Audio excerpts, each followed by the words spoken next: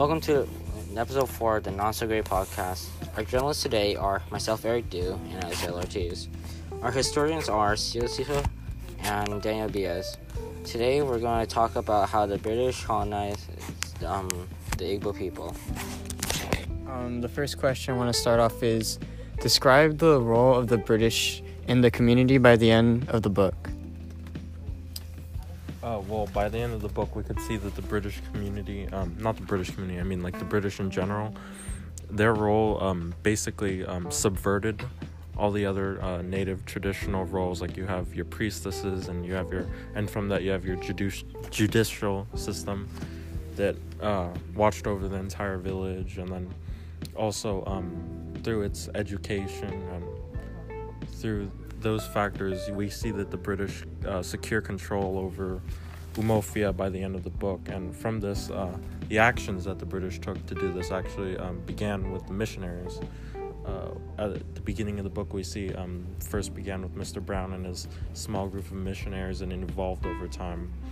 And then from there, it went from the churches and converting people into the schools and the hospitals, which brought more people over and saw them, in a way, use that to convince them to join Christianity in a way, but also secured Christian influence, and as a result, like British influence over Umuofia.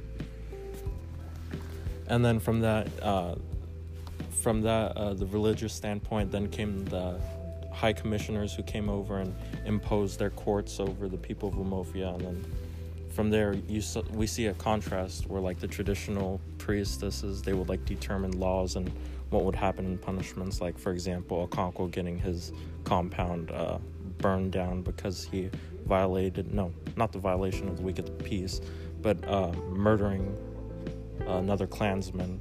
And we see that superseded by the British Christian courts, which established control over villages and clans and stuff like that.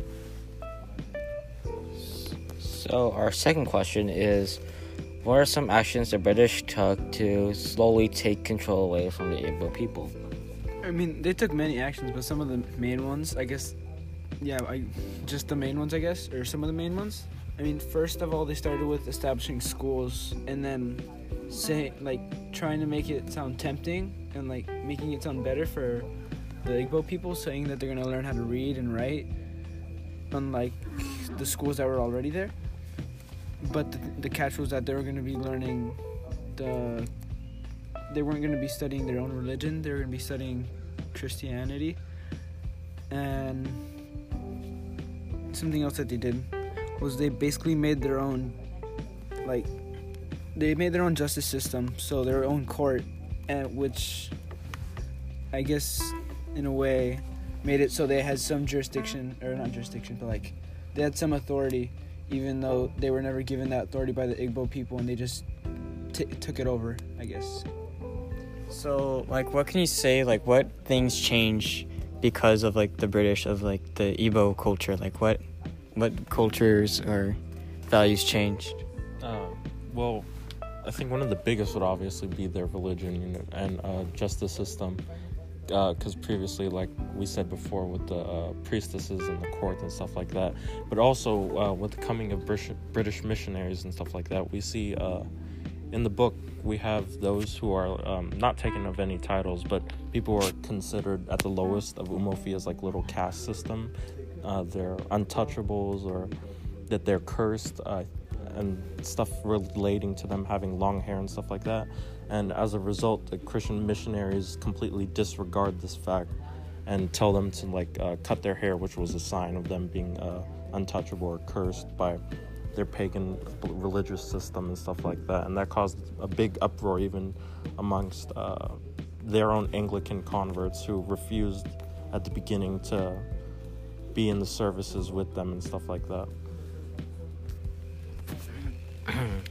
So at the end of the book, we see that Okonkwo kills himself, and for what was the reason of that specific action?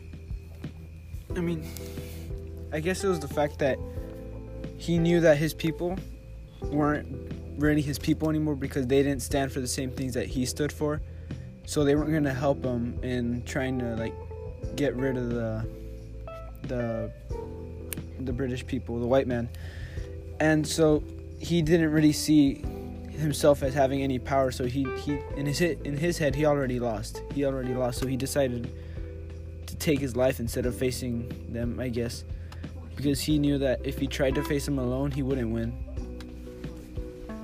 And like to add on to that, in a way I could look at Okonkwo as like a personification of Omofia's like macho culture.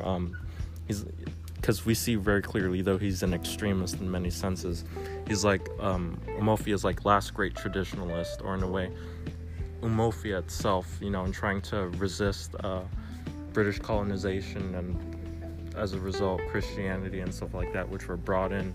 You see him even violently opposed to it, and with at the end of the book where we see that the other villagers allow the British messengers to get away, that was like the final straw for him, because for a while coming back into exile he still was uneasy about it.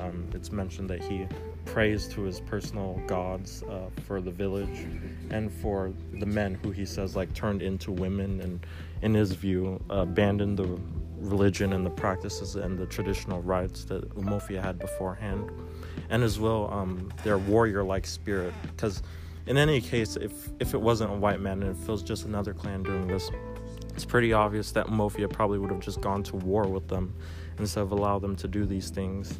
And in these circumstances you could see that Okonkwo really just gave up and saw this as like the final straw, the final betrayal or the death of his village.